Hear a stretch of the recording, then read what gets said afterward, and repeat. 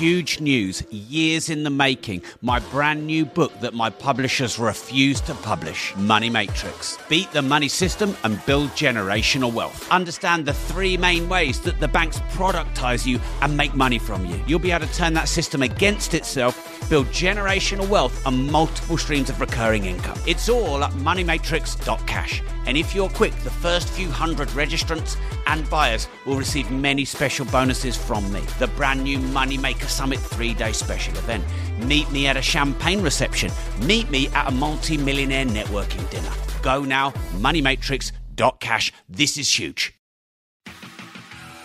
Welcome to the Disruptive Entrepreneur Podcast. What does the word disruptive mean to you? Means going beyond the ordinary, going beyond the status quo. Not thinking in the conventional way, not just sort of following the herd. Disruptive means shaking things up, you know? Disruptive entrepreneur is somebody who sees the problem and embraces the problem with a new way. Shake up and awakening. Quality will take care of itself, and you'll go from being disruptive but also profitable. When you use your reservoir of talent, when you love what you do, then you disrupt. Mix it up, change it up, and dominate. And now, your host, 8 times best-selling author and double world record holder, Rob Moore. Hi, it's Rob Moore, and welcome to the Disruptive Entrepreneur Podcast. A short, sharp shot in the arm of motivation, a caffeine cast.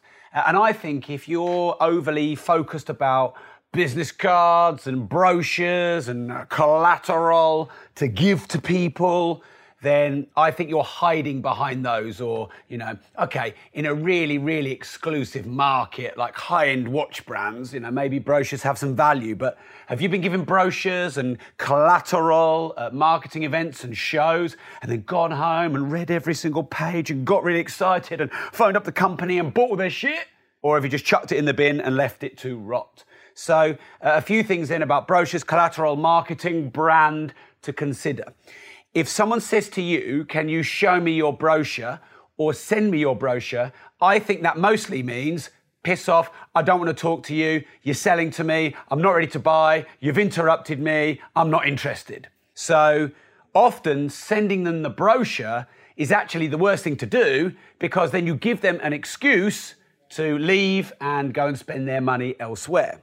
So I remember when I was training my sales teams, a little while ago now, we've got 14, 15 people in the sales department at Progressive. So I remember in the initial stages when they'd get people say, hey, can you send me the information on email? Can you send me a brochure, a leaflet?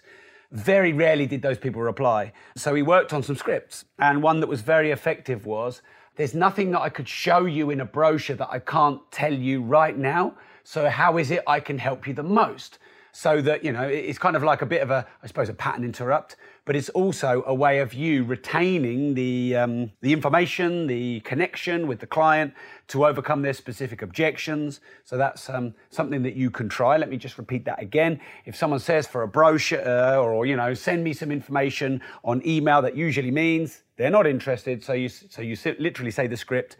Hey, look, anything I could show you in a brochure, I could actually tell you right now. Let me know how you can help. I see a lot of people, and they're spending a lot of time on branding and design, and they're making everything look beautiful.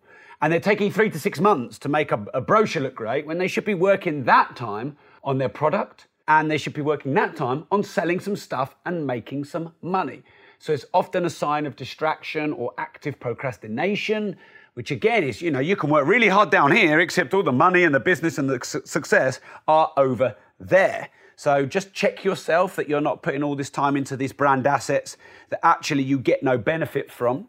The next thing about brochures and material is they're often designed nicely, but sell really badly. So if you look at sales copy, it's often pretty ugly. It's often big red headlines and sort of, standard text, some underlining and bolding and italicizing, and it's a little bit cheapy looking, and a designer would turn in their grave looking at how that's done. And then they'll make it look all beautiful and on brand. They'll make it black with white text and some gold, and you can't really read it, and it looks fancy, and it doesn't convert at all.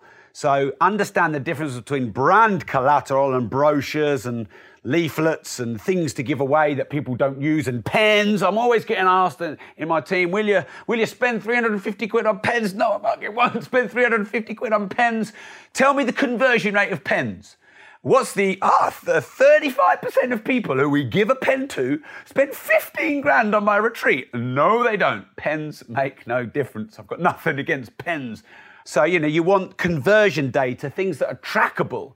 And of course, if you're putting newspaper ads or magazine ads and you're doing all this beautiful design of your ads, but you're not tracking it, or that the design takes over too much from, actually what it is, the proposition, the offer, the call to action that's clear. There's a famous 4-letter acronym, AIDA, in marketing, which you may have heard: attention, interest, desire, action. Big headline, bring you in. Make money now. Donald Trump. Whatever, something to get people interested. Bitcoin, cryptocurrencies. Attention. Interest is, have you thought about this? Would you be interested in this? Could this help solve this problem? Desire, building the need, the hunger. I need it. Like the new iPhone X, even though it's 1,200 quid. I need it. I've got to have it in my life. Oh, it's got eye recognition and facial recognition and thumbprints and whatever else. And then action. Go here. Buy this right now. So there's the design side of branding and brochures. There's the mindset and mentality side, which is people are hiding behind those to, sort of as an excuse to close the sale, if you like. So you want to check, if you do have sales teams, that they're not doing that and sending out brochures. And by the way, if you are sending out brochures, make sure you have a trackable link, a unique code in those brochures for phone numbers they may call, or landing on websites to buy your stuff, so that, because you might disagree with me here and you might say, I've made these brochures and they're really great. Now, they're only really great if you can say they got people to buy your stuff or got people to come to your shop or, whatever it is. And so if you uniquely track the links of this brochure and, that newspaper ad and that magazine ad, that billboard ad, then you will know for sure, and then you can prove. Now, I would print 1 million brochures if they brought new business, new podcast subscribers, new purchasers of my training materials, and I would spend absolutely nothing if it didn't.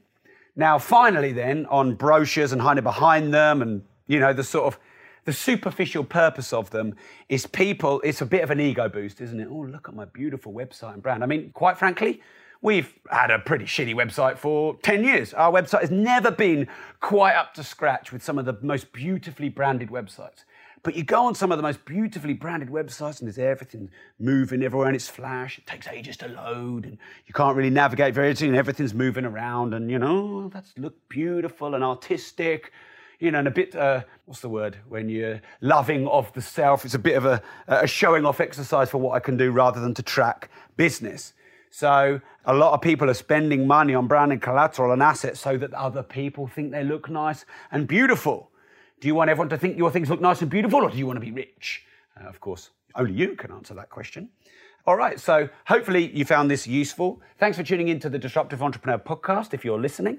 If you're watching on the live feed, make sure you subscribe to the audio podcast, The Disruptive Entrepreneur. And if you're listening to The Disruptive Entrepreneur, make sure you're following me on Facebook, where I used to do quite a lot of similar work between my lives and my podcasts. Now I do, 2 live feed videos a day, and only 1 in 10 of them are now podcast episodes. So I'm starting to mix up my information across the different media, so you want to make sure you're following me on the different media platforms. Also, we're going to start releasing a lot of, really quickly edited, harder hitting content on Instagram and YouTube. So make sure you're following me on Instagram and YouTube, where the content will be different. You can consume it a lot quicker. So you'll find my name, Rob Moore Progressive, on Instagram, and you'll find me, Rob Moore, on YouTube. Thanks for tuning in. And remember, if you don't risk anything, you risk everything.